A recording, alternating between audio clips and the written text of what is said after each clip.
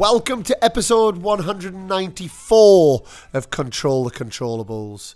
And here we are, the most anticipated Grand Slam of the year. And doesn't it come quick? It feels like we were playing on the red stuff not so long ago. And we've had 2-3 grass court events leading in to SW19, to Wimbledon, the place. If you have never been to Wimbledon, I beg you to try. It's worth camping out overnight. It's worth doing what you can to get your hand on tickets. It is just such an incredible event. I won't be there this year. Harry Heliavara, one of the two doubles players that I work with, his wife is giving birth anytime soon. So good luck to Harry and the whole family as they go from a family of 3 to a family of 4. And Lloyd Glasspool will be playing with Nicolas Mahut in Wimbledon this year. So I will be supporting them remotely. And I've got my guests again, the dream team. Piotr Sherpatowski is on with us again, the coach of Shelby Rogers and the former coach of Iga Swiatek, who won Roland Garros 3 times now. Can she? And watch out for one of the picks for Iga as it comes into the show. And I want you to let me know if you agree with that or not. It will make sense soon. And then we got Gabby Dabrowski, the doubles player, being as high as number 4 in the world. She joined the panel for the French Open and was a big hit. So we're delighted to have her back. And her good friend, Emily Webley-Smith, who is going to be coaching Gabby at Wimbledon this year.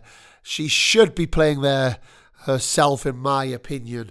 There's nobody in British tennis who is giving what she has given over the last 20 years. And she's still doing fantastically well. So it would be great to see her playing. But next year, Em, you will be there. But thank you for joining us. And the ever-present Kieran Vorster. He's always got a word or two to say. He's been working with Dan Evans over the grass court season. He lets us know how that's been going. And as well as Liam Brody. And then, of course, Freddie Nielsen, the Davis Cup captain of Denmark, the 2012 men's doubles champion at Wimbledon. Brilliant, brilliant panelists who you're going to love. If it's your first time listening to our panel, then I hope you enjoy. And please do let us know what you think. Go back. You can learn so much from these episodes. If you are an ever-present at Control the Controllables, the cocktail works once again. You will love it. But let's just hope that the panelists live by that name of experts as they make their calls for who's going to be winning the titles and some of the names that are going to be going far in the event. We've tried to get the criteria sorted so that we have a stronger idea of what a dark horse is. So listen out for that and so much more. I'm passing you over to our Wimbledon 2023 panelists. So a big welcome to Control the Controllables, our Wimbledon 2023 panelists. How are you doing? Great. Thanks, Dan. Good. Awesome. It's not been easy getting you guys together in the busy period, the grass court season. So a big, big thank you for coming in. And I want to jump in, actually. We talk about grass courts, and it's a bit of the unknown around the world. And Gabby, you're nodding your head, so I'm going to jump to you. Because to those listening, what is different about the grass courts? How much have they changed? Who's it giving an advantage to? And for someone who hasn't spent a lot of time on many surfaces, let us know about the mystery of grass court tennis. I think the grass is a lot slower than it used to be. I can't speak for every single tournament, but I remember even from Wimbledon the last couple of years, I thought the grass had slowed down considerably. And I think you also see that with the results of some of the girls who've done well, who are more of the grinder, defensive styles, and like a Tatiana Maria making semifinals last year, or Barbara Strikova in 2019. So I think the grass has definitely changed. I'm not exactly sure why. I don't know what they're doing differently. Do you know if they're doing anything differently, Ems? No, I mean, I would say normally, obviously, when they didn't get that year of play during COVID, what normally happens when it hasn't been played on is the grass is less flat. But in the terms of the bigger tournaments with the preparation that they have, that doesn't count as much. But I know that with the weather that we've had, you would expect it to be quicker, and it's not. The balls are bouncing relatively high. Like you're not parking your ass on the ground all match long. But it's still, we get different results, don't we? Even if we look at Nottingham WTA, there was the three British girls, went finalists, semi-finals. That they haven't been doing that certainly on a clay court, but or a hard court. So we are seeing these different results. We've got Billy Harris that's into the last round of qualifying tomorrow, British player. Fair play to Billy. He's a big friend here at the podcast, and also Anna Brogan, who I saw won late tonight, had I think a top 100 win and has moved into last round qualifying.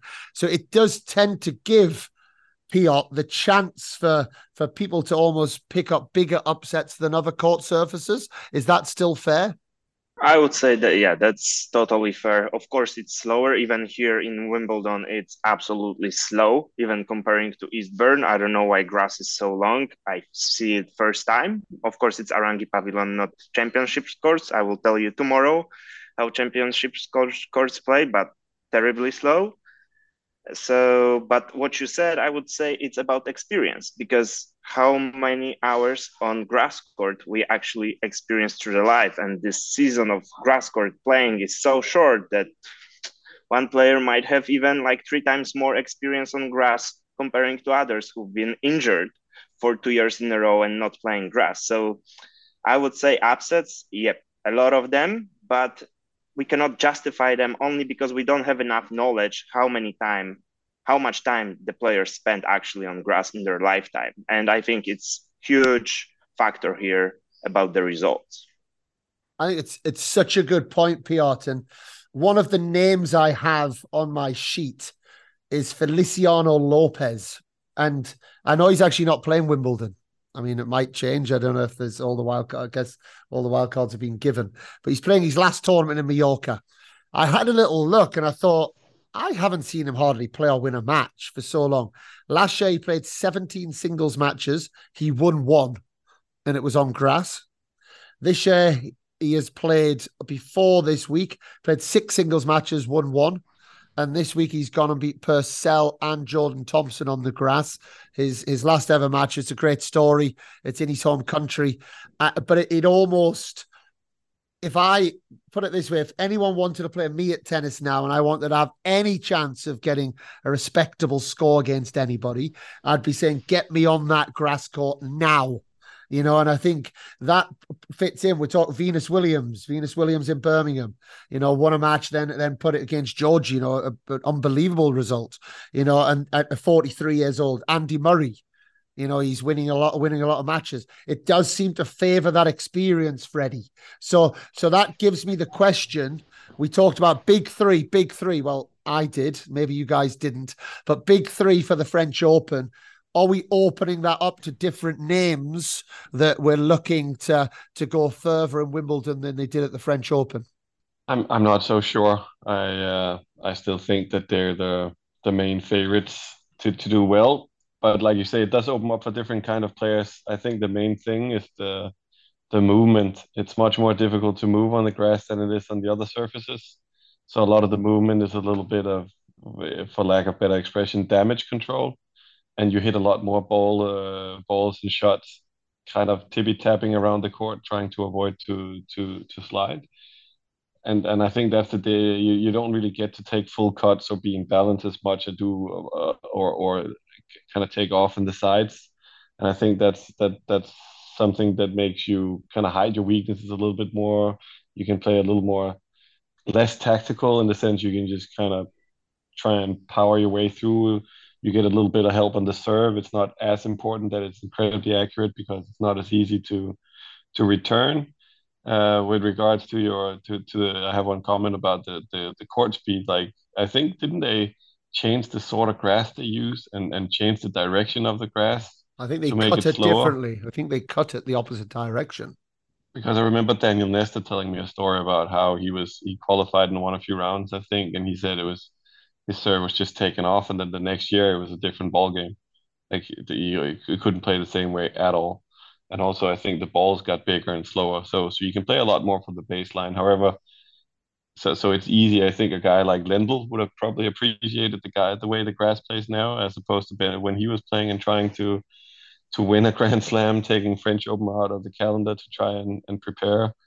And if you go back 30 years ago and before, it's just looking at where the grass is worn down. Like back then, didn't really make sense to play from the baseline. It didn't really pay off with the technology. Now the grass is only worn behind the baseline. And we played Davis Cup last year in India, and it was a little more old school, and it was so clear to see the difference. I mean, it was just if you had a good connection and came in, you could really disrupt the game.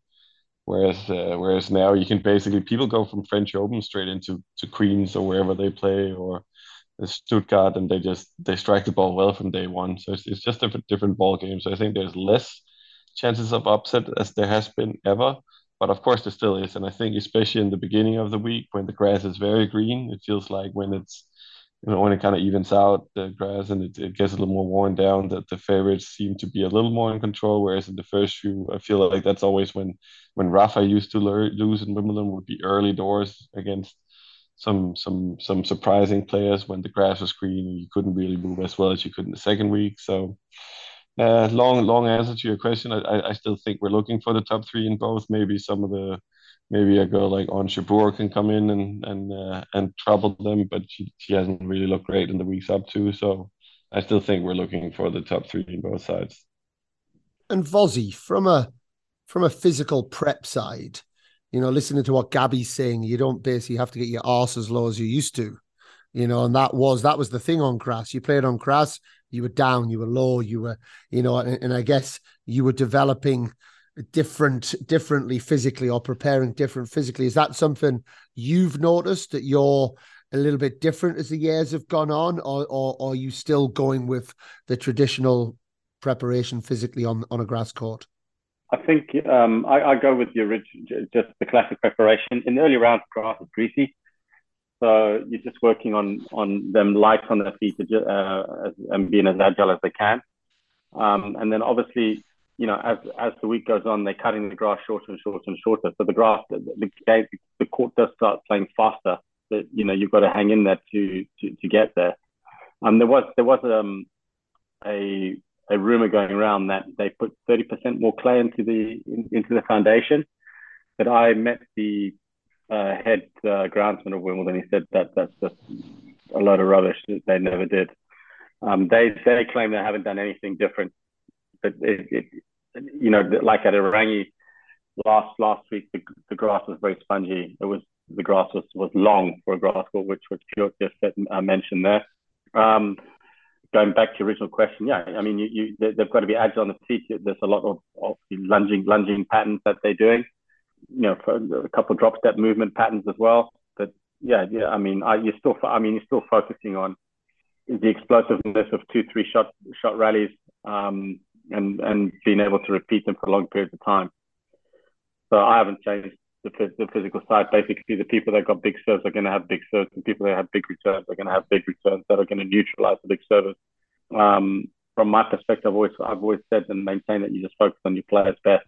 So just working on their attributes, making sure that they feel comfortable, feet on the grass, grounded. There's been a couple other suggestions that when the players first go on the grass, actually wear hard court shoes for the first 3 or 4 days.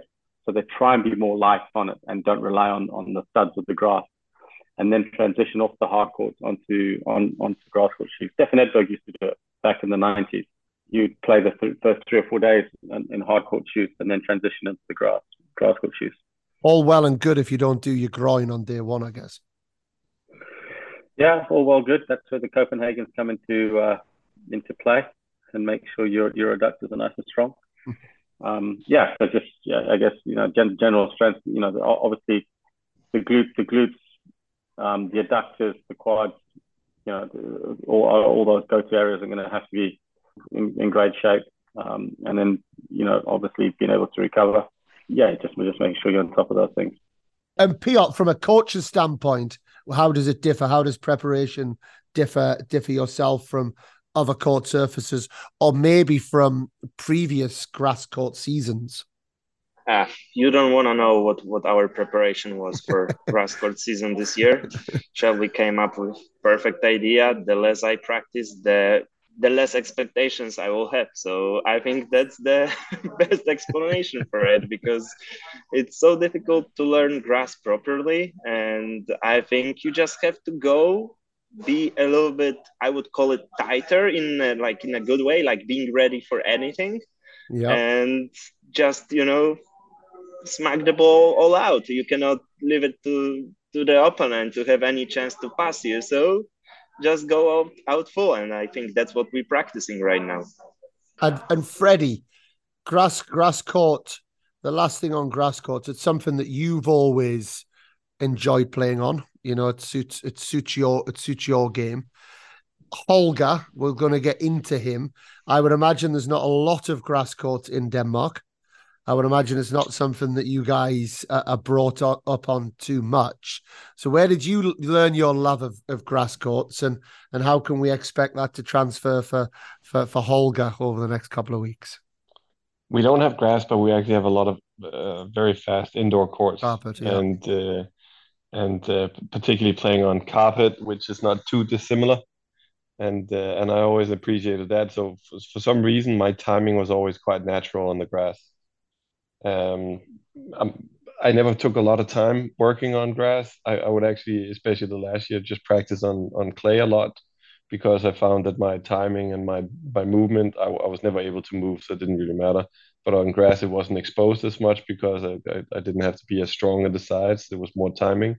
So I would spend more time on the grass, on the clay leading up so that my racket speed and my forearm strength would be strong because I would have to rip a lot of balls from low under the net height and make sure that I have racket speed through the through the shot because as grass goes on, I feel like it's one of those surfaces where I feel I'm the best in week one and I'm the worst in the last week because I kind of have half swings and a lot of out of balance shots.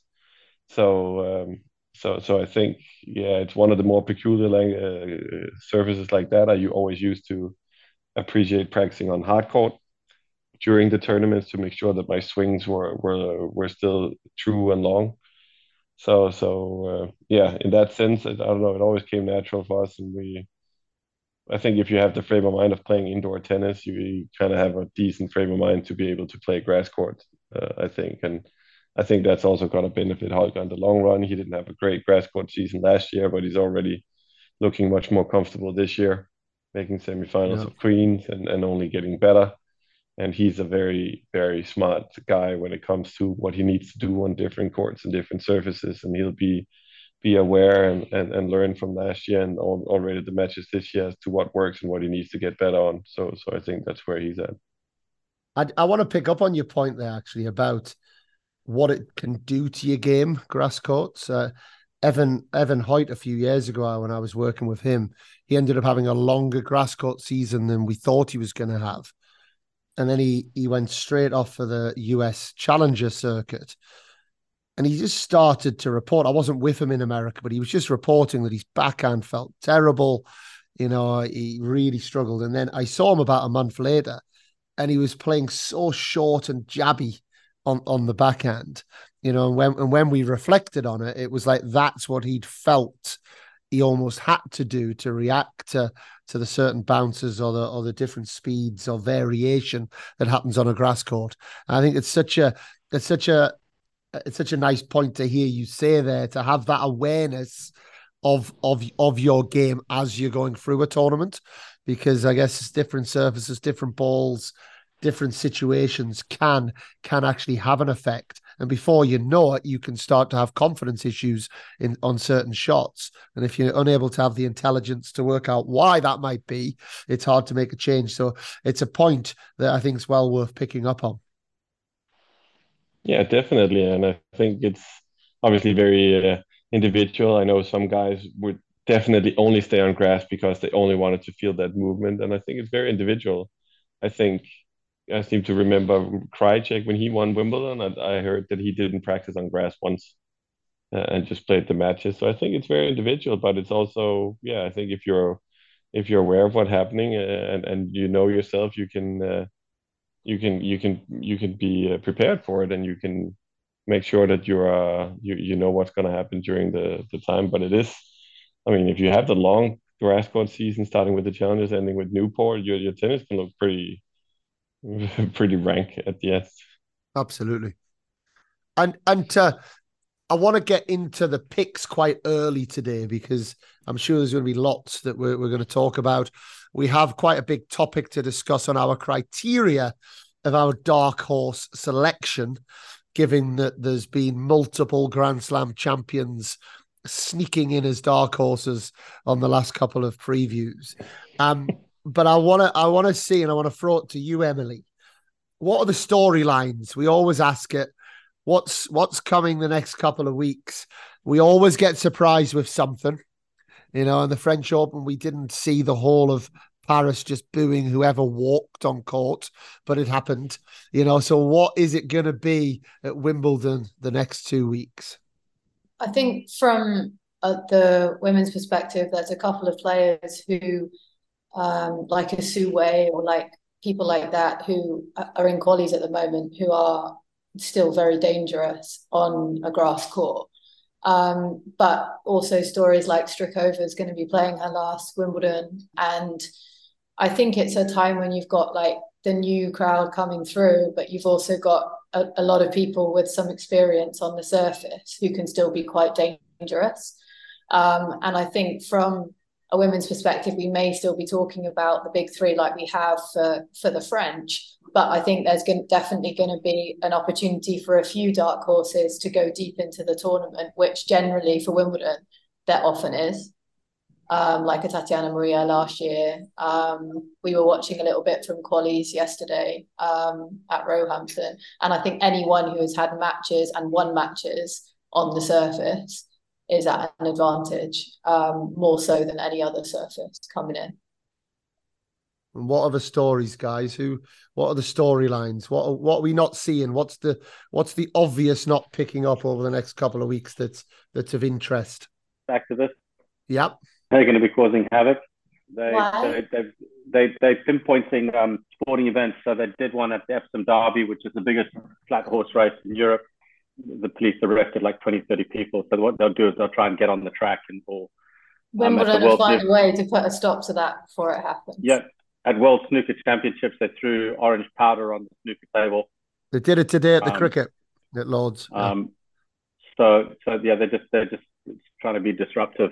They've earmarked Wimbledon as the next one, but I'm sure they'll have interventions in place because they have a lot of plainclothes security there walking around. So I think that's going to be a big one, a big talking point post the championships. What else? The All England Club have gone against their all white policy this year for the first time. For ladies. For ladies, all the women can wear dark underwear, shorts for the first time, and that's got to be a positive move, Gabby. Hugely, finally. What year is it? Oh my God. Yeah, it's been incredibly stressful my entire life playing at Wimbledon. Actually, I was talking to another player the other day saying that she actually adjusts her contraception to not have her menstrual cycle during Wimbledon. So I think it's something that we haven't talked about a lot, but something that literally affects every single woman in the draw. And so, I'm really, really glad that they finally decided that we can wear colored undershorts. Yeah. That will be like a huge relief. So. Absolutely. And it seems like such a no-brainer when you hear it like this, right? Yeah. It's causing a problem for 50% of the draw. And it's taken till 2023 potentially to get to that point. So that's another good step forward. Definitely. And also Wimbledon are using they're implementing what Roland Garros did last year and this year with reusable water bottles and refill stations. So I'm interested to see how that goes. Yeah, I have that water bottle too. Everywhere I look on social media, someone's got a Perrier Roland Garros bottle. I saw Djokovic was out for a walk with his family, and his wife his wife had one. And do you know what made me laugh? Is as you walked into Roland Garros and you got given the bottles, it said, make sure before you leave, you give your 2 bottles back. Yeah. And Mrs. Djokovic has been found out that she didn't stick to the rules. And you talk about also people giving up. One of the stories, and I don't know the absolute ins and outs of this, whether this is 100% physical health or whether it is partly mental health as well. But Kontaveit is playing her last Wimbledon, and it wasn't so long ago. She was number 2 in the world. She was absolutely smashing it. From what I understand, maybe the life of a tennis player hasn't fully worked for her. I don't know exactly what the official line is, but at age 28, that's a little bit sad, Piotr, that players are getting to 28 and maybe not fully enjoying that journey. Yep, that's true. I know a little bit from behind the scenes, and I think it's both related not only to physical health but mental health. So it's never like divided. Like if you have a will to fight through pain, you will probably find a way. I'm not saying every single time is possible, but most of the times is possible. And we have best example of Andy Murray. But on the other hand, if you are not willing to sacrifice what you've been sacrificing already and doing even more, that's totally understandable. And I think it's a good decision for her. I'm not sure about her ranking. I think the decision was really dictated with the ranking too, because she's dropping a lot of points, and actually that might be her last Grand Slam, which she would sign in to the main draw. So maybe that's why that might be one of the factors which actually made her decide to finish after Wimbledon. Yeah, but doesn't it just show, Vozzy, how you can be at the top of the game, but to stay at the top of the game is just incredible from all sides. And I know we talked about this in the French Open review. Are these players able? We're talking about Mukova. Is she going to be able to keep putting it in, week out? And so few are able to do it. And it once again, I guess that sort of storyline for me just brings home the absolute difficulties of the sport, the brutality of it, really. Yeah, I mean, we obviously also heard Raducanu come out and say that she regrets winning a slam because of all the pressure and everything that was put on her. Yeah, I think it takes something special for someone to get up there, and then B, for someone to keep at the top. I call it. I used to call it the 10% rule. You've got to do 10% better every year just to maintain the level that you're at. But I mean, you can use whatever analogy you want. You can use a 1% rule or 5% rule. And I think players also realize that, when they get to the top, maybe this is not what it's all, made out to be on the tin. And then you got other players that just, to love, embrace the tour, embrace everything that comes with it, embrace the pressure.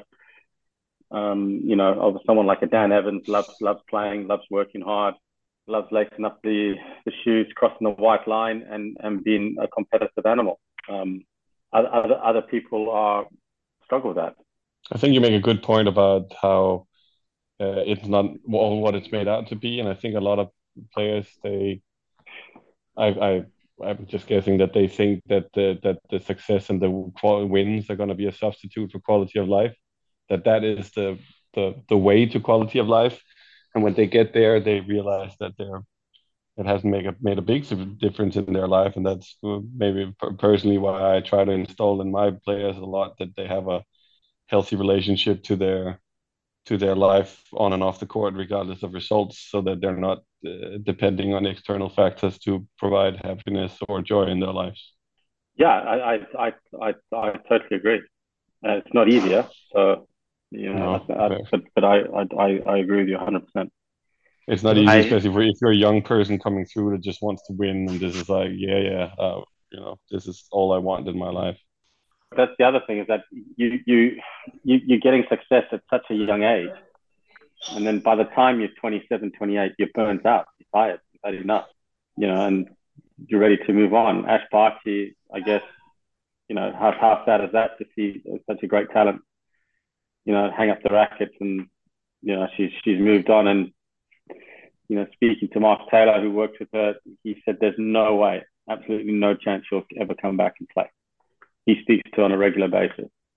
Yeah, but I think she's obviously in the minority with the money that she's made from the sport. And I think if you speak to majority of 26, 27-year-olds who aren't players, who've come out of university and are working, I'm sure they're pretty tired from a Monday to Friday, 8-4-6 job, where they're not making very much and they're working really hard just to be able to go out on the weekend. So I think I agree that it's tough and it's a really tough sport, but I think there's also an element of it that players should be a little bit more grateful for the opportunity that they have to play. And in comparison to many jobs in the world, it's not that hard for what they're making. It's not that hard. I don't disagree, but there's other pressures that come with it, i.e. Absolutely, traveling. Yeah, as there are with any job, but more so in tennis at the moment. Yeah, like a 16, 17-year-old traveling on their own. Yeah, that's what I wanted to point out. Like, you are 25, but you have already like 15 years of experience. Show me somebody who is 26 working for a company who has 15 years of experience traveling around the world, competing with other players and having the stress every day, every week, they just don't get month. to travel at all, though, some of them, I guess. Yeah, but people never get that opportunity, a lot of people. Like, people say, when did you start playing tennis? Or like, how long have you been pro? I'm like, well, I started at 7 and I was like officially pro at 18, 19, I guess. But I feel like I've been working since I was 9 years old. Like literally 9 years old, I feel like I've been working. So you're talking about yourself there. You feel like from the age of 9, you've been working. Yes.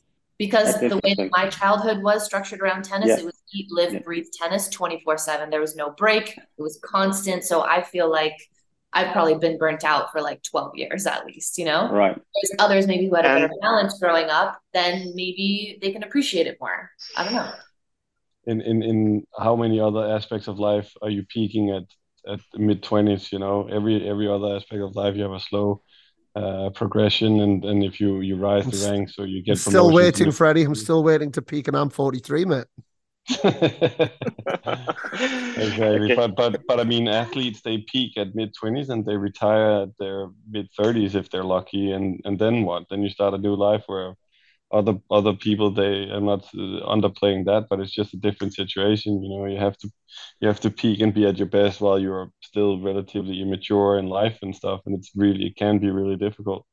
The question I would have, though, surrounding something like Emma Raducanu is, why do we have someone like a Petra Kvitova who's won multiple Grand Slam champions but doesn't share the same sentiment? Or maybe she does, but she doesn't articulate it. But it seems like she has had unbelievable success over the course of her life at different points of her career, but she still keeps going. So what is that? Is that the people that she has around her support her better? She has a better head on her shoulders. Her success didn't come overly young. There wasn't so much attention and so much expectation on her. Like, what is the difference in a case like that, And can I ask a few more questions? And it's going to be related to Petra and actually Kontaveit, because look at the Kontaveit who actually peaked, winning 4 tournaments in a row, being in a finals at the end of the year. So for me, it's maximal overload you can get. Nothing worse can happen to you, because it's, of course, great winning, but after that, you feel deplenished from everything. And then you're talking about Kvitova, who lastly doesn't even practice. He practiced 1 hour every few days, 1 hour every few days. He's relaxed. He said that when she won, which tournament she won, Miami, and she was like, oh, I just practiced 2 hours before. Maybe that's, again, the talk we had last time. Maybe we are actually overtraining, constantly. And I don't mean it in the wrong way, but since young kids, But it also leads to the other question: has she, for lack of better words, I'm not saying she has, but has she then underachieved? Could she have ended up with more slams if she had been less relaxed? I mean, there's also you guys are going into a rabbit hole, which is you have Islam Bali and you have all these nature nurture 10,000 hours, 10-year rule, and I think it's just different strokes for different folks. You've got, someone like a Yevgeny Kafelnikov. He felt that he needed to practice 6 hours a day or something, definitely 4 hours a day just for him to keep his game fine tuned. And then you had someone like Tim going into slams who was happy practicing, 45 minutes to an hour but finding that his game was in check. And I think it's different strokes for different folks, and it will also then come down to, don't fix something that's not broke. So if you're working with somebody that is getting the results, you're not going to change it. But if you're working with somebody that is you may think is undercooking their tennis or their physical side, going into going into big tournaments, then you may want to have a conversation in terms of how you're going to periodize it from a load and a volume point of view, from a tennis point of view, going in, so that when they go and you feel that they've got the load, got the volume for that individual, for them to play at their best each time they play a match in a slam. And I think it's an interesting point, but I think you can't, like when Andy was a huge success, he was practicing long. He would have one long session, and then all of a sudden, everybody here in England was doing one long session. It works for him, but it's not going to work for everybody else. And so I think, I think through the art of being a great coach is by actually making mistakes, but by making a mistake once and then learning from it, and that's the art of it, and then falling upon what you feel is the right recipe for the individual player or team that you're working with, you're going to get the most success. And then what happens as humans, we all then go, oh, so-and-so over there is doing that, we must all do that.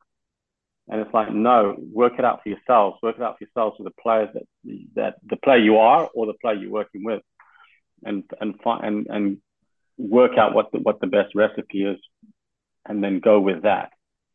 But that doesn't mean that's the holy grail for everybody else to do, in my opinion. I'm sitting here smiling because I feel quite privileged to be listening to all of your great minds and experiences, to be, passing this on and having a discussion. And Pat Cash has jumped to my head, actually, because I spoke to Pat a couple of months ago on the podcast, and Pat's a men's Wimbledon champion, which is one of very few. If you look at the list, Sampras, Federer, and Djokovic have pretty much taken the rest. So there's actually not that many other men's Wimbledon champions of the last 30, 40 years.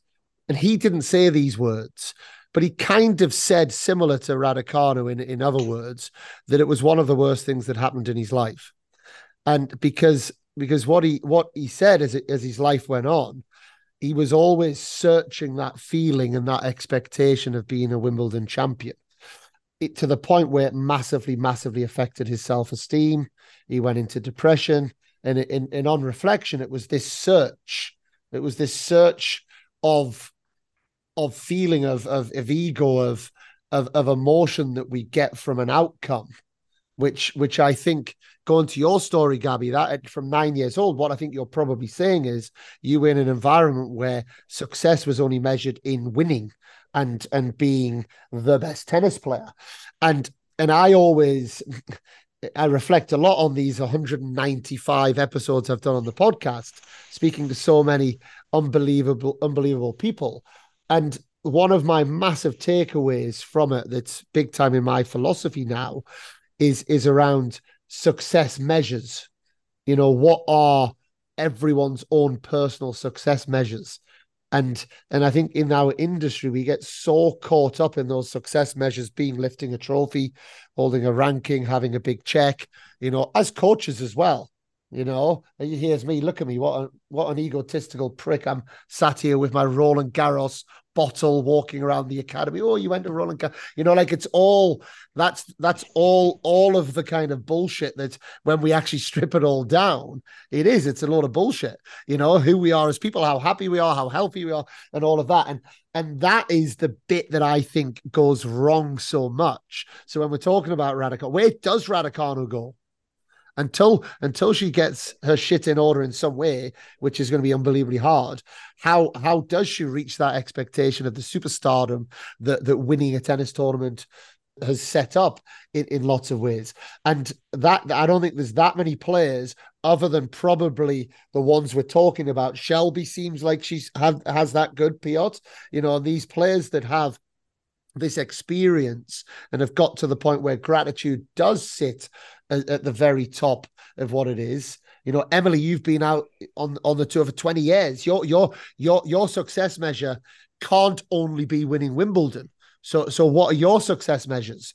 Share that with us, because I think that is a story for me. Your story is unbelievably successful, but and it'll continue to be.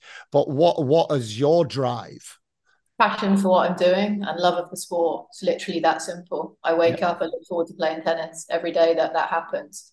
And I think from the perspective of everything we've spoken about, I think it is very much down to the individual, but I was really lucky with my childhood. I had a multi-sport background, had a very balanced academic start, and I think all the way through I've had to find that balance myself without a team around me and without good people around me, which I found from myself. So I think it is possible to do it by yourself in that environment, within the tennis environment, which, as we know and we have said, is the toughest sport in the world. But I think if you have a purity within the passion for what you're doing, it's actually very simple to do. And I'm asked that, it's the first question I'm asked. I was asked it today when I was doing a question and answer session with the kids. Why are you still playing? Like, how are you still playing? And it just comes down to that. And I think there's not many people my age that can wake up and really look forward to going to work, which I do. What, 23? Yeah. Especially after coffee.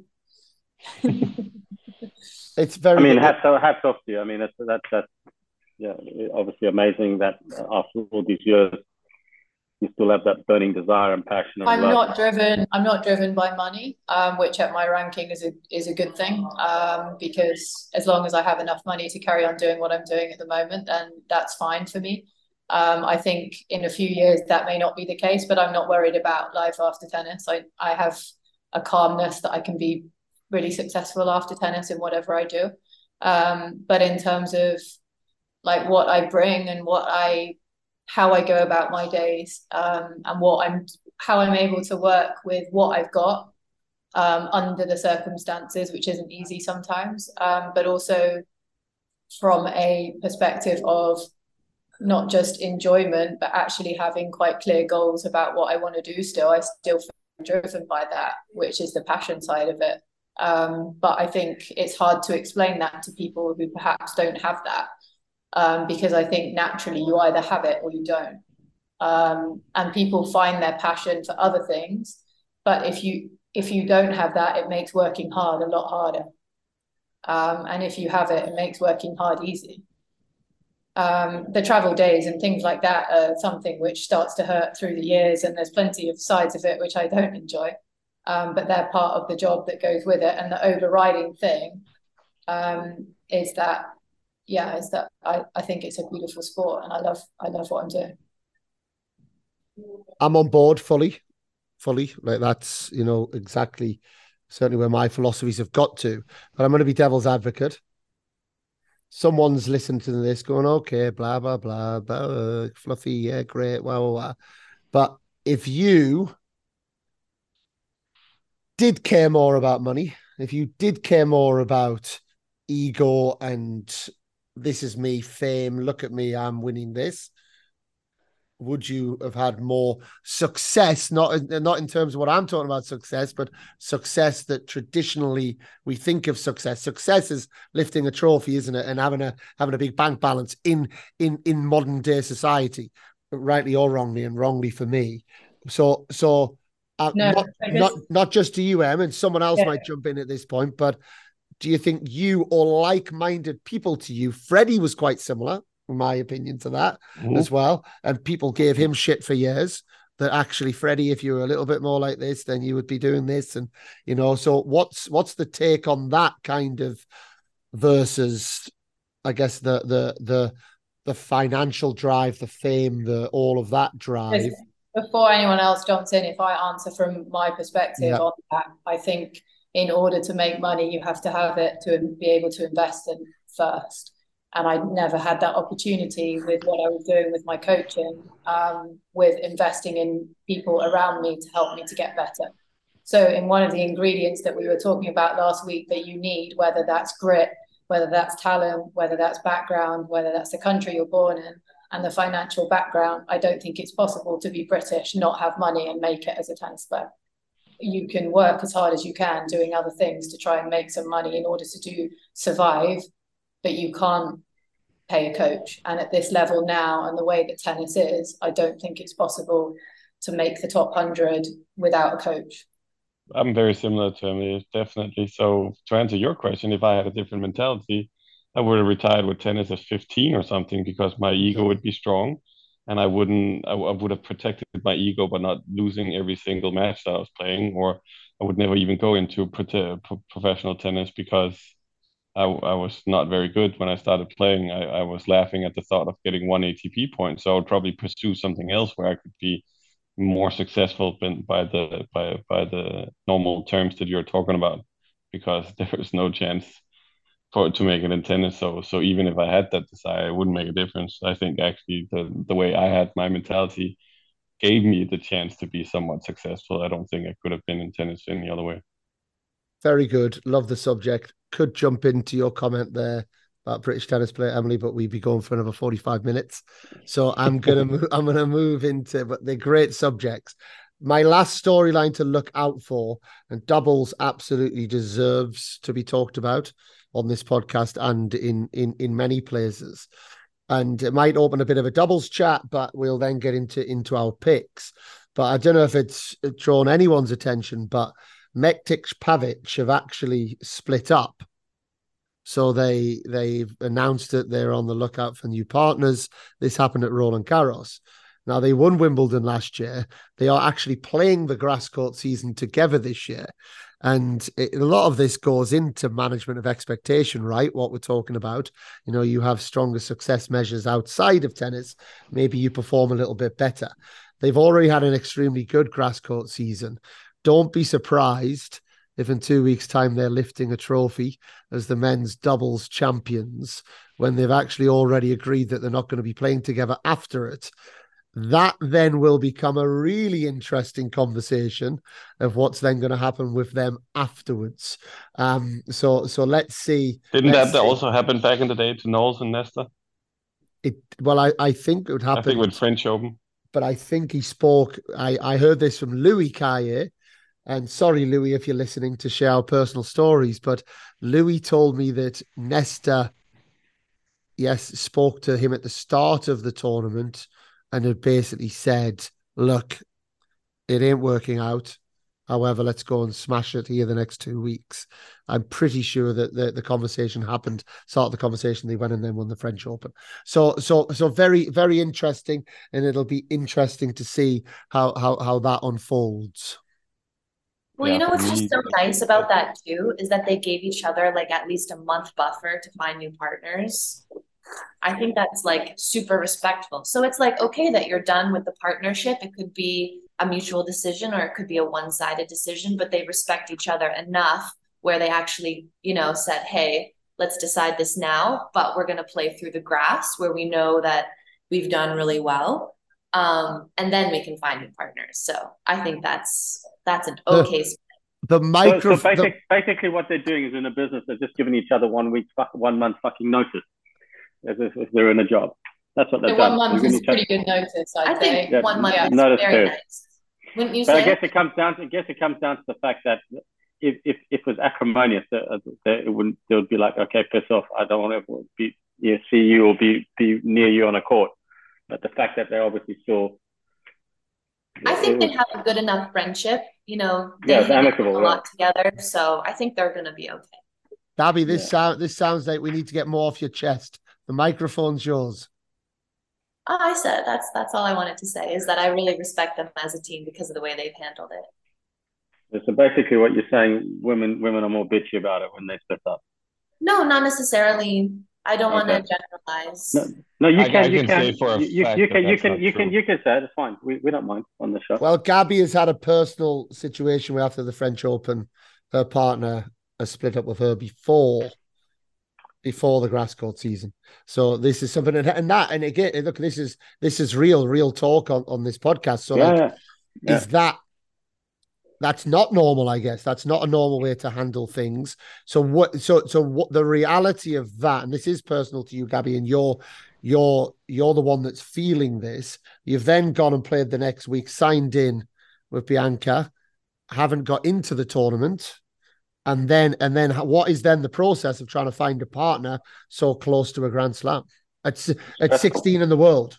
So tell us about that. You know, we're not talking about someone who hasn't had great success in the game, you know, who's like clinging on to try and get a partner. We're talking about someone who's gone very deep in Grand Slams, has won thousands of events. So tell us what that experience has been like for you the last 2 weeks.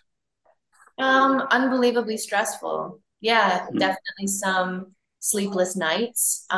Definitely a lot of reaching out to a lot of people, which is okay, but definitely waiting for answers from people is not the easiest experience because, you know, people don't answer straight away. They don't see your message. And I'm not the type of person that's going to send out 20 messages to 20 people at the same time and see who my favorite person is who responds quickest. Like, I'm sending it to one person, I'm waiting for an answer. If that doesn't work, I'm sending it to another person, I'm waiting for an answer. If that doesn't work, I'm moving on. So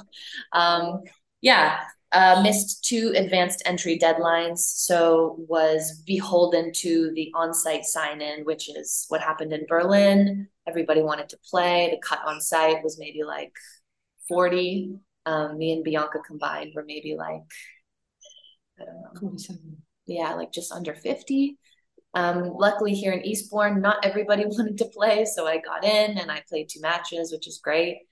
And found a partner for Wimbledon, but almost didn't make it into the draw. At team 52 of 57 at the deadline. Very different circumstances than I'm used to. But I'm also in a very privileged position to have been able to make a lot of the entry deadlines in advance without a worry for many years. So definitely appreciate that a hell of a lot more now than I ever have. But hopefully smoother sailing moving forward. Yeah, in the personal aspect of things. And this sort of Sorry to hear stuff, that, Gabby. I hope it goes all right. Thanks. you will be much stronger for this experience. You know, and If that's you need a shoulder to cry on, I'm a big bear. You can cry on my shoulder. Thanks. Tennis is definitely character building. Yeah. But doesn't it just show what a cowboy sport we're in as well? Like that sort of stuff. Like the same with us as coaches, you can be gone. You can be gone with it. You go from the penthouse to the shithouse very quickly. No security. I think it's interesting and the reverse. You can go from the shithouse to the penthouse very quickly as well. I think from a doubles perspective, and when you speak to people who don't know the inside of the sport like we do, like if you're staying with people or people from that town or whatever, they can't quite understand that when you haven't played with someone before and you're playing on the same team as them, that they don't understand that. Like they're like, oh, so you haven't played together before, and like no, and they're like, but how are you gonna go into the match? How are you gonna practice together? And they don't get it that it can literally be from week to week as a doubles player that you're just randomly pairing up with someone, or that you don't even always practice with. That you don't always practice with them at all, or they just find that the normal person finds that very hard to understand, and it's something weird about the sport that it's a team sport, but you're not preparing or practicing as a team in a lot of circumstances in doubles. Well, Bob Hewitt and Prue McMillan were one of the most successful doubles teams ever, and they hated each other. They never practiced. You're showing your age now, Vozzy, I tell you what. outside of the match court. Yeah. But let me just chime in with saying that the men, I know you had a good example with Mektic Pavis. The men are not better. They're also not very nice to each other, and everybody's just 3 bad results away from one partner thinking the other partner is shit and they could be something better, and the grass is always greener on the other side. And it's one of the things that both as a fan from the outside and also having been inside it and living it, it's one of the big reasons why I never really got into the doubles thing, because I couldn't relate to it. There's too much loyalty and too much me. I struggle with a team sport where it's you play for yourself. I never understood why all the players had individual coaches. I realized quickly that that's because they got to be able to fall on their feet when they get dumped. I got dumped by my partner. We had team coaches that were his, and then when I got dumped, I was alone. So I could see, oh, now I understand why everybody has their own individual. And I think it's boring as a fan as well, to be honest. that there's not more loyalty and people are mixing and matching, and it's something that's maybe I need a few years to get back into it. But I feel for you, Gabby. But as a fan level, I think it's boring. I missed. I want to see people stick together. I want to see the Bryans and the Woodies and the Hewitt and Macmillans and whoever it is to create a big partnership and create a legacy. And now it's just everyone is out there for themselves and they don't mind throwing each other under the bus. And I'll just add to that. I had a meeting with Broadcast a couple of years ago, and I remember them saying, even in terms of doubles marketability, it was a lot easier to sell doubles teams than it is just individual doubles players. So even in terms of like promoting the sport of doubles, I think you're right, and sticking together definitely is an advantage. Exactly. Yeah. Before we move into our picks, Gabby, remember, class is permanent, and we'll be having you on the podcast. Whether it's permanent, you're permanent. We'll be having you on the podcast in Are 2 you months. Sure? Since me and Bossy are still on, that obviously is not a requirement to be on the podcast. This is a serious point. 2 months, 6 months, 12 months. We'll be talking about a very successful doubles partnership, and they will be regretting not being with you. You know, that's how this business works. And you will use this in your favor. I'm a big believer of that. Experiences aren't good or the bad. They're just experiences. And it's how we use those experiences to then, you know, and often we don't know what that experience was for until a few months, a year, 2 years, a few years down the line. And this will all make sense eventually. And like I say, your class will come through. In terms of our picks, the dark horse, this is my proposal. You guys are you've lost the plot. You've lost the plot. You're picking all sorts of dark horses, people that aren't in the tournament. You're picking Grand Slam winners. You're picking, I mean, it's unbelievable, some of the picks. So this is my proposal. You're going to have 3 different picks. You're going to have your winner. Who's going to win? Not Yannick Sinner, who you think might win, Emily. You know, he will come into the second pick, which is someone who might win. So that's an example. Sinner's your second pick. Rublev, Gabby, is not a dark horse. That might be someone that might win. Yeah. Ostapenko, whichever idiot picked Ostapenko last time for the French Open, that's someone who might win. And then you've got the third one, which is an actual dark horse. It's someone who the listener who doesn't obsess over tennis but watches the Grand Slams, the latter stages of the Grand Slams, probably doesn't know this name, doesn't know that they won the 250 in Berlin, doesn't know that they won the 125 Challenger, whatever it might be. So this is us bringing a fresh talent, a fresh name to the party for the listener. Yeah, and we don't advocate gambling, but they might go and put their 50 to 1 on because Gabby said that this is the person. Yeah. No, but that's no. but we certainly don't advocate that. But that's the point that we're making here. So we're going to start with our outsider, our proper dark horse. And Piotr, I've seen you play doubles, mate. You can play some doubles. You went quiet on the doubles chat. So we're going to bring our singles coach in here. Yeah. And you're going to start us off. Women's side, dark horse. Give us a name. Give us someone who, if they make quarterfinals, you are like a legend of Control the Controllables because your player has made it to the quarterfinals. It's not a dark horse to win the event. Tough decision, but I'm still not sure if that's the right pick with your rules right now. But I would say Katie Bolter. That's for me. That's I think that's a right pick, definitely. That is a dark horse. That definitely comes under dark horse. Okay. So that's my pick. Camilla Giorgi. Gabby? My pick is Mira Andreeva. She's playing last round qualies. That's my pick. That's what I've got written. That's what I got written down. What's the furthest Alexandrova has gone in a Grand Slam before? Don't know if she qualifies. She's close to top 20 now, right? Let's be honest, who's heard of her that's listening? Not many. Third round's her best result for Alexandrova. Oh, come on. Surely I can have her as my dark horse. That was going to be mine too. Oh, this is why you got to get in quick, Freddie. Gabby's taken mine, so I've had to jump ship. So who's? Is that a part of the rule that no two people can have the No, same? it's not. It's not. It's not. You can come on. I'll let you jump on my ship as well. We can. Vozzy, furiously looking at the draw over there or looking at the list. So I'll go with Dark Horse Sheriff. She doesn't want to match on grass. Yeah, that's really dark. Like, that's some gambling there. There's 60% play. There's 60% play underneath the grass. Let's hope she goes on the back courts at Wimbledon. Hey, leave her alone. The green clay.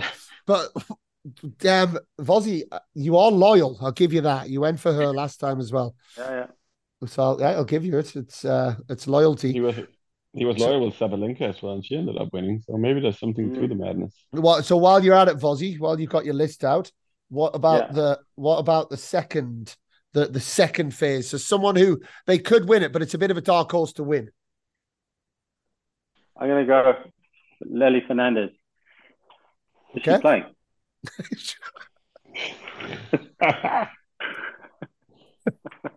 That's a dark horse too. She basically hasn't won 2 matches. Lefty on the grass. She's dangerous. But I think that's it. That's the third pot. That's the same anyway. That's fine. Oh, really? I would have that as a more of a third pot. But so I give you example. Can I give example? I think Petra Kvitova. Yeah. That's you can't That's what I was going to say. Come on, let's go. It's best to go first. She is, for me, she's the perfect. Okay, then I'll go. Perfect second pot. My second one, Madison Keys. Okay. We'll give you that. So sorry, the second dark horse can be a former slam champion. Yes. It's out of the Ons Jabeur. I hope she doesn't play your first pick.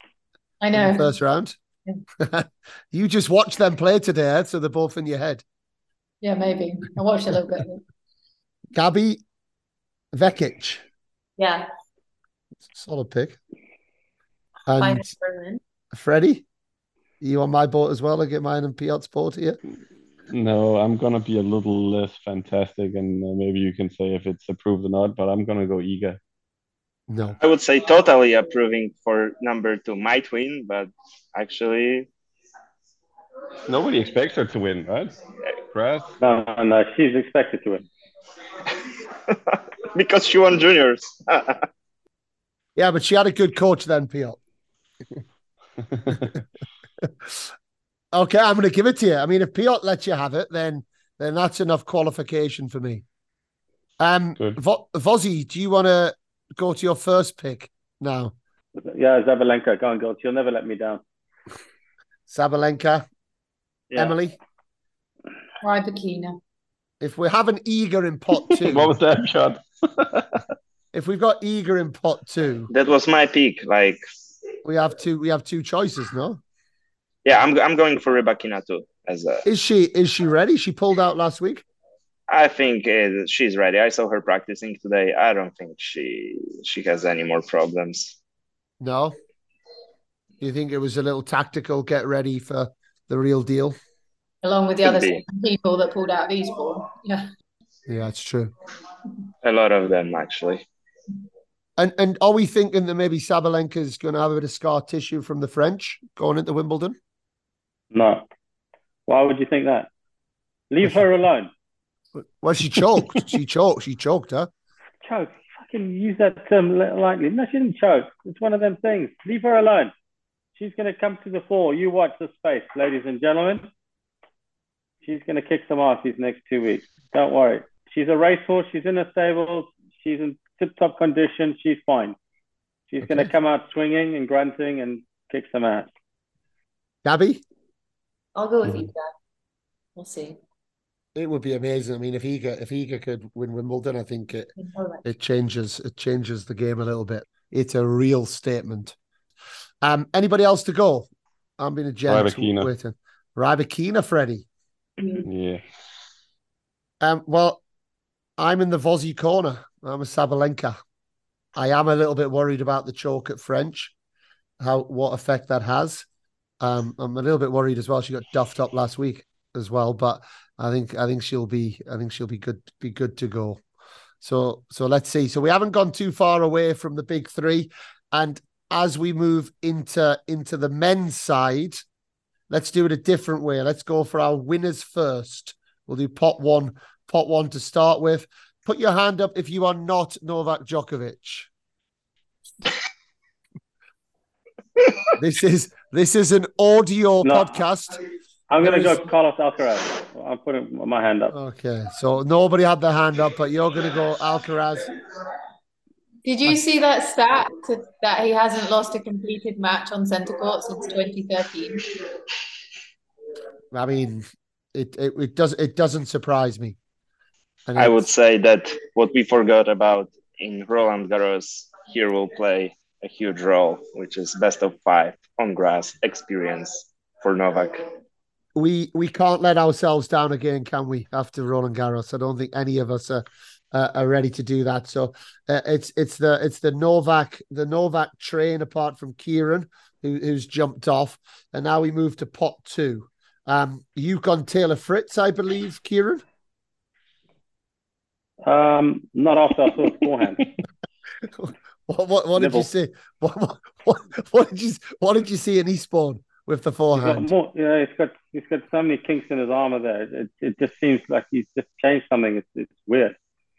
But I'm sure Paul Anacone is there with Mike Russell, so I'm sure they're going to work it out. But no, he doesn't look comfortable for me. So my number 2 pick, I'm going to go Runa. That's my number 2 pick. I mean, I saw him practice a lot of queens. He's playing with an element of freedom. It's nice for me to see him close up.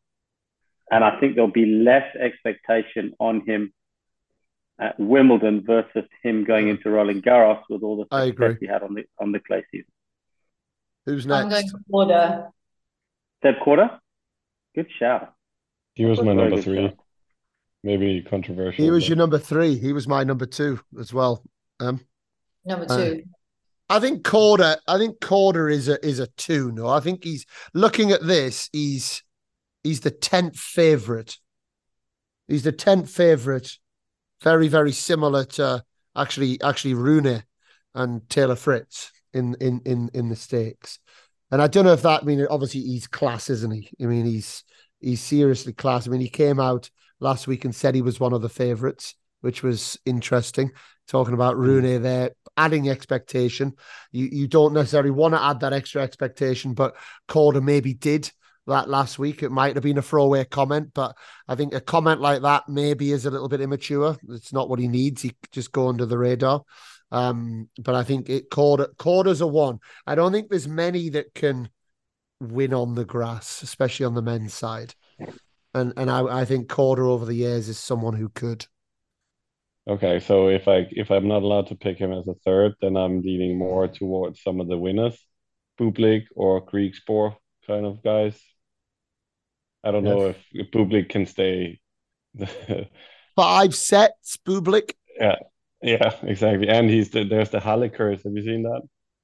No. In the last, I don't know, 20 years of the guys who haven't been Roger Federer to win Halle has lost first round of Wimbledon. Shut up.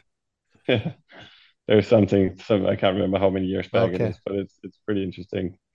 But and Griekspoor, he obviously has the injury history, and 5-setters could be difficult. Manarino could be one as well. I'm kind of grasping at straws here because my number 3 pick was cancelled. Who was your 2? Holger. So you had Holger in the 2 pot as well. Okay. So we haven't got this criteria sorted, have we, guys, yet? But I think we're doing good. I like the criteria. It's something to work with. Yeah. Are we still on number 2? I think Piot needs to give his 2, I think. Tough decision about number 2. Because my number 3 would be Alex de Minaur. Yeah. That's my number 3. I can't have Korda as number 3. He can't have de Minaur. Did you go out for dinner with Katie and Alex this week or something? No, but that's Yeah? like following that pathway. They have positive energy together, so why Yeah. not? But number two, I would say that's probably controversial too, but Cameron Norrie. The same with Demi Noor. They are like similar rankings. Last results, of course, Alex playing a little bit better, but both super solid players. So Am I allowed Andy as number 3? Yes, 100%. I'm having Andy.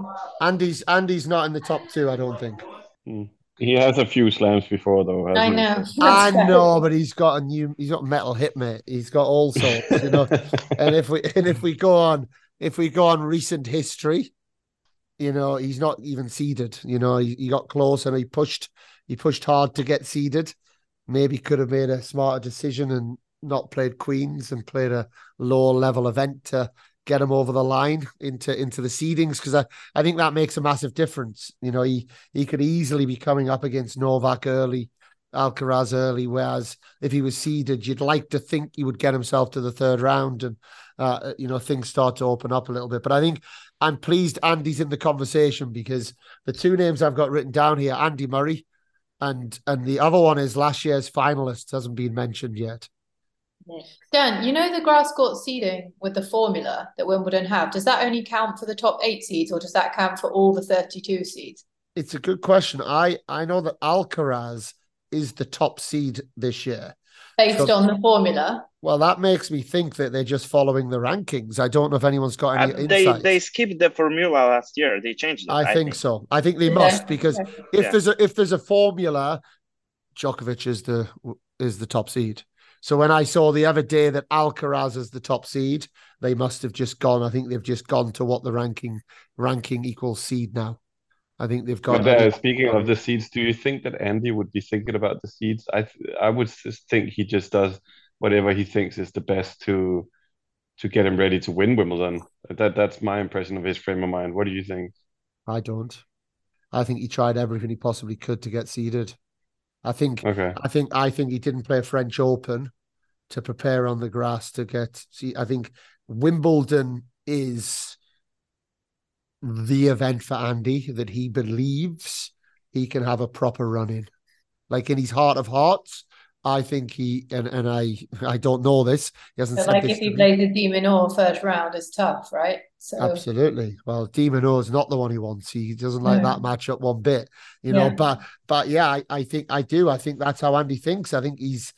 It's interesting because we've talked a lot about mindset today, and I think an Andy Murray, even going through what he's gone through, is driven by results, rankings, you know, all of those bits actually, you know, and it seems he's probably got that perspective, but I think his tennis is very highly driven by that, and I think a lot of his scheduling is driven by getting the ranking to get to that as well. And I think don't you think that he thinks that he can win Wimbledon? I think he thinks that he can win Wimbledon. I agree. Yeah. Don't know. I don't know. I think if Andy was on this clock, he's definitely playing Wimbledon thinking he can win 100%. I think he would put himself in pot 2, not pot 1, though. No, he'd put himself in pot 1. He would put himself in pot 1. You think? I don't 100%. Think so. I don't think so. But I definitely think that he thinks that he's there to win. He's coming to Wimbledon to 100%. Win. Yeah, he ain't playing it for Smarties, mate. He's there to bring up that golden trophy at the end. I would disagree, and I think there's a belief system that's deep within us, and then there's like a belief system that sits there and what we say, and I think in that real deep belief system, he doesn't believe he's winning another Grand Slam. I think he believes that Wimbledon is a one that he could maybe get a quarterfinals, or he could go on a bit of a run, but. Let's see, but I don't think he believes at the other slams that it's going to happen. I think a lot of his years being around, getting to this point at Wimbledon, to be prepared on the grass to have a run, and I think last year it was Isner. I think he lost to last year, and he knew, as a lot of the men did last year, that draw was opening up. Kyrgios knew it.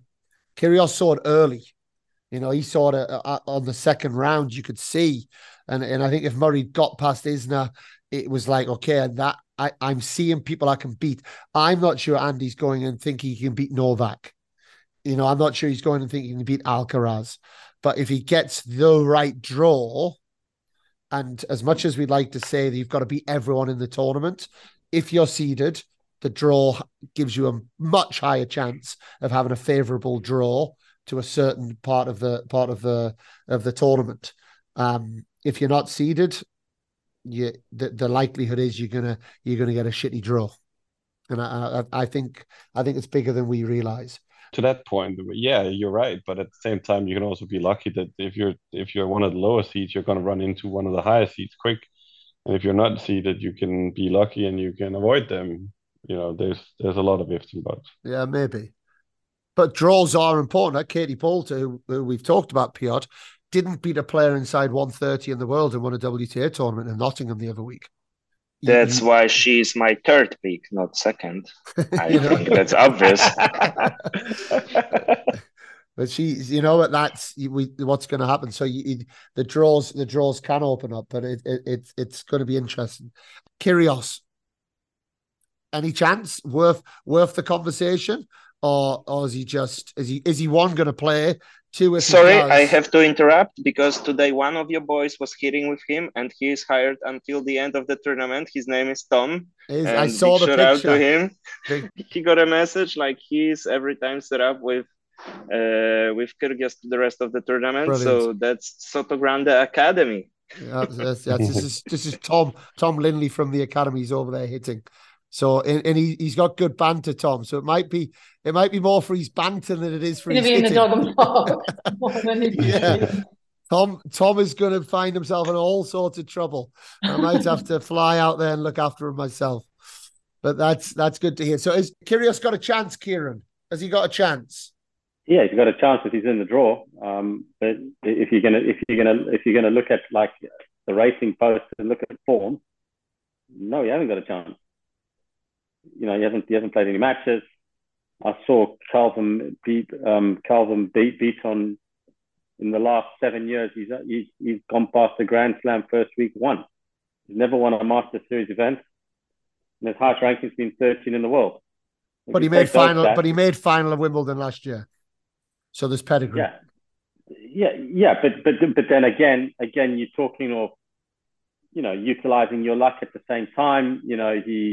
He had a good quarterfinal against Garin, then he didn't play the semi because Nadal got hurt, and then and actually I think that worked against him, not playing from the Wednesday to the Sunday. You had too much time to think about the final. But if you're going on form, you can't. You're relying on reputation from a year ago. If you're going on current form, it's undisclosed. He hasn't played. He's not match fit. So there's a chance that he's going to start getting niggles early on.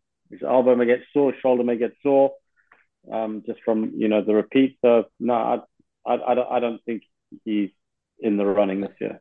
And to that point, he was playing a lot last year and coming in good form.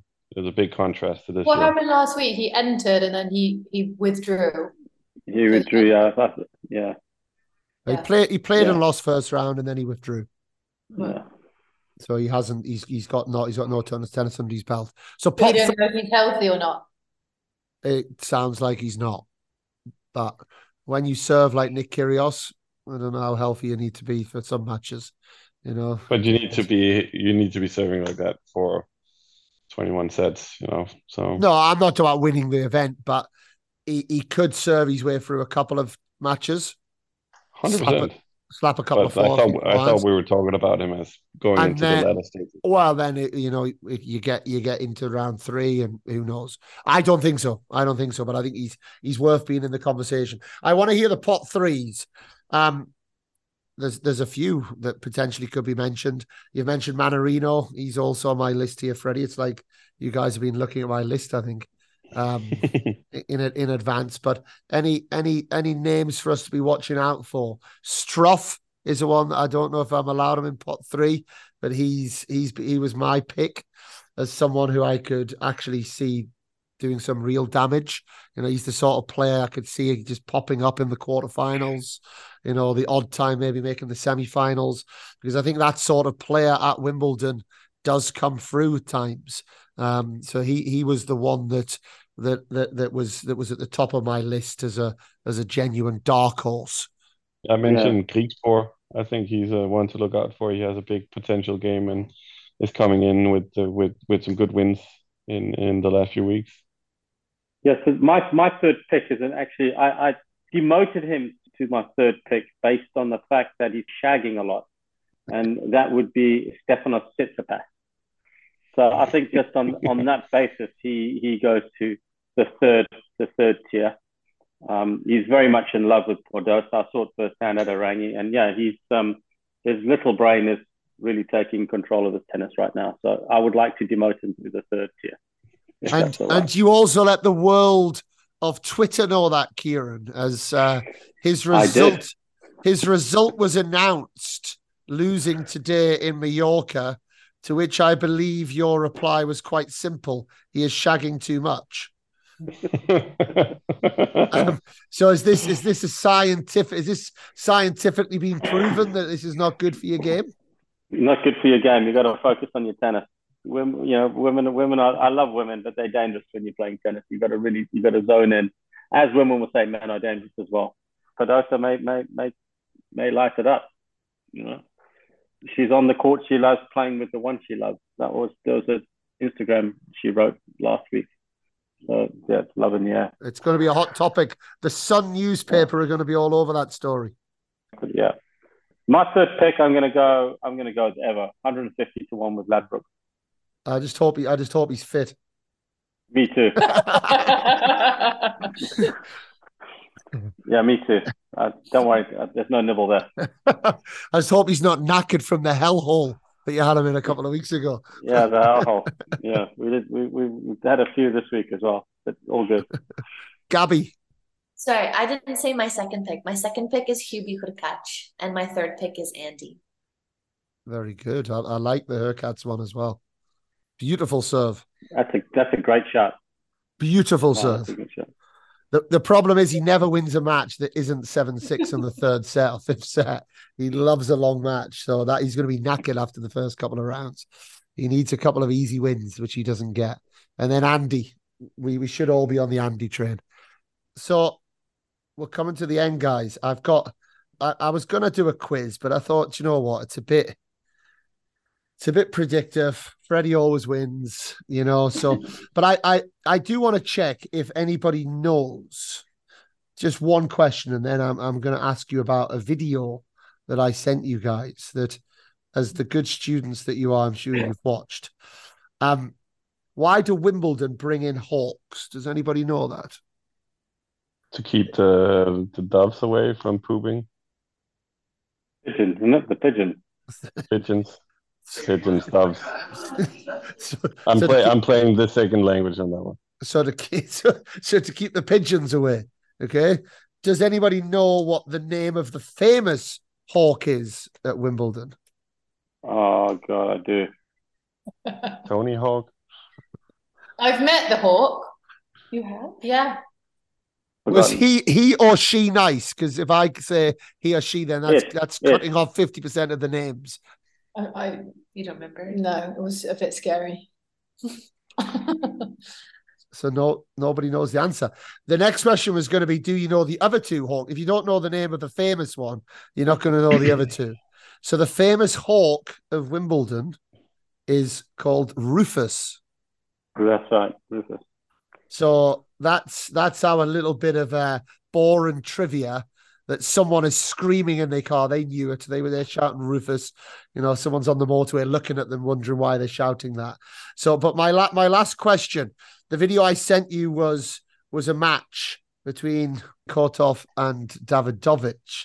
And Kotov did what we did all the time as juniors. He had a short ball, and he was told, as juniors, we were told the best place to go is right at somebody, one, from a tactical standpoint, and two, maybe there is a little bit of intimidation factor.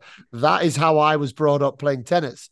For some reason, nowadays, it seems like these things happen, and the players go in a monumental sulk to the point where they're not even properly shaking hands at the end. So my question is, are tennis players too soft nowadays, Piotr? Absolutely. Gabby? Short but sweet for certain. No, for some of them, of course, but in the past we had the conversation WTA drama. I don't think it's accurate right now. I would say overall tennis drama, because it's the same. So what's the point of dividing it right now? Absolutely.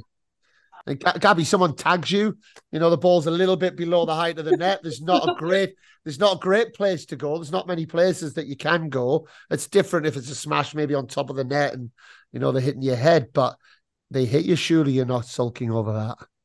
I mean, my partner accidentally pegged me in our warm-up today. So for me, it's very normal in doubles. I think people get pegged all the time.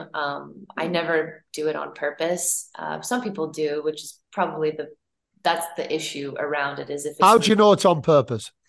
Because it depends if they really apologize or not. Like if they're like, "Oh my God, I'm so sorry," like they probably were not intending to hit you. But sometimes you're just really nervous and you need a target, and it's hard to control. But if you're not nervous and you have the whole court, then it's why? But I don't know. In doubles, there's tons of pegging, so I don't really care. I think if you hit a really short ball and you're at the net, then you should be ready. So the Cameron Norrie one, Freddie, in Rome on Djokovic, was that on purpose as a tennis player? I didn't think it was. No, I don't think so. And I also think a lot of the time, subconsciously, when the players get upset, they're probably pissed at themselves for giving the opponent the chance to do it because they hit a shit shot or something like that. I used to be upset about that. I would initially be upset, and I needed something to vent my anger on. And the easiest thing is the opponent. But in actual fact, I was just annoyed with myself for getting myself in that situation. It happens. So be it. Move on. I think to Gabby's point, you can see it sometimes. Like if you concede the point, which I've done a few times, turn my back and still getting drilled straight in the back, then there's probably some intent. But sometimes you do it to intimidate, to make you. If there's a stare down after, there's a few players who used to do that. There's probably some intent. And you also have an understanding as a player of when it's controllable and when it's not. Control the controllables. And if it's you can kind of gauge the situation during the match, and you have a really good idea of when it's on purpose and when it's not. And when it's on purpose in this situation, you understand that it's obviously tactical, because he would be stupid to try and be cute and play it around the other guy and lose the points. And should be an understanding. He didn't have that many options on that ball, I don't think. I think he expected him to move, and he didn't move. I don't think there's anything wrong with going. But who you're cares? there to win the point. Yeah, exactly. And to answer your point, I think there are people in general, not just tennis. It's part of the sport. In the best way, the best. If you go into an open space, the player can anticipate and get across and perhaps hit it. The best place to go is just go straight at the body. Yeah. But I wanted to say that I don't think it's just tennis. I think it's in sports in general. One of my pet peeves is football players just making a meal out of getting tackled. If you see Graham Souness in the 80s going in waist high with a people got up and shook hands and moved on. So I think it's just something that is generational. But also, I mean, you can also go in cricket. I mean, the fast bowlers would target the body to ruffle you up. That's what they did. If you're a fast bowler, you use those assets to ruffle feathers. I mean, Steve Harmison did it with Ricky Ponting in the 2005 Test at Lord's. Part of the game, and if you can't accept it as part of the game, then piss off. I mean, the stare down was phenomenal, though. yeah. Or Alan Donald, Michael Atherton, 1999 at Edgbaston, unbelievable. But are you a cricket fan, Bossy, or just what's happening here? What we're doing is we're opening up a new audience here, guys. No, it's just 10% of the world. Yeah, it's just the fact that we're talking about something that unfortunately is part of the sport, and I think they're just a bit babyish about it. And, if Cam's got a smash and hits Novak, fair play. Novak crying about it is bullshit. Novak had the opportunity, and thought, well, playing the percentages here, he'll go for the body. Exactly. Yeah. You think he's doing something different as the Wimbledon title is not at stake? Correct. Come on. Correct. Come on. So we all agree tennis players are getting soft. That was a much better version of the quiz. I want to say that athletes are getting soft. No. Maybe it's people. Maybe people, that too. I'm not gonna disagree with that. So we've had 2 hours of tennis chat, guys, and we've come to the conclusion you all need to toughen up. And we're gonna when that's the point that we are gonna leave it. Enjoy Wimbledon. You guys are stars as always. Thank you for coming on. And we look forward to speaking in a couple of weeks about all the storylines that are going to be flying. Good luck, Gabby. And good luck, Gabby. Gabby, good luck. And we'll see you in London in a couple of days. So there you have it. Once bitten, twice shy. We aren't going to make that same mistake of going against the 23-time Grand Slam champion Novak Djokovic. I saw the other day, I don't remember exactly who it was, but it was a big name in the sport. They were next to the Wimbledon trophies, and they basically said, well, that one's a given, but let's see who's going to win the women's event. Is the overconfidence in Novak Djokovic going to bite him this time? We don't like to think that these players are actually looking at social media and they're looking at newspapers and listening to what people have to say on the TV. But for sure they do, and for sure it has an impact. And being able to go under the radar helps a lot. But I can hear what you're saying. It's Novak Djokovic. He's been there. He's done it. He's got the T-shirts and so much more. It's going to be hard to see that he doesn't make his way to number 24. But so many things can happen. And I just would love to see, well, we'd love to see the Andy Murray, wouldn't we? We'd love to see Andy Murray, and who knows? That would be the dream. But I would also love to see a Carlos Alcaraz, Novak Djokovic final, 2 weeks Sunday.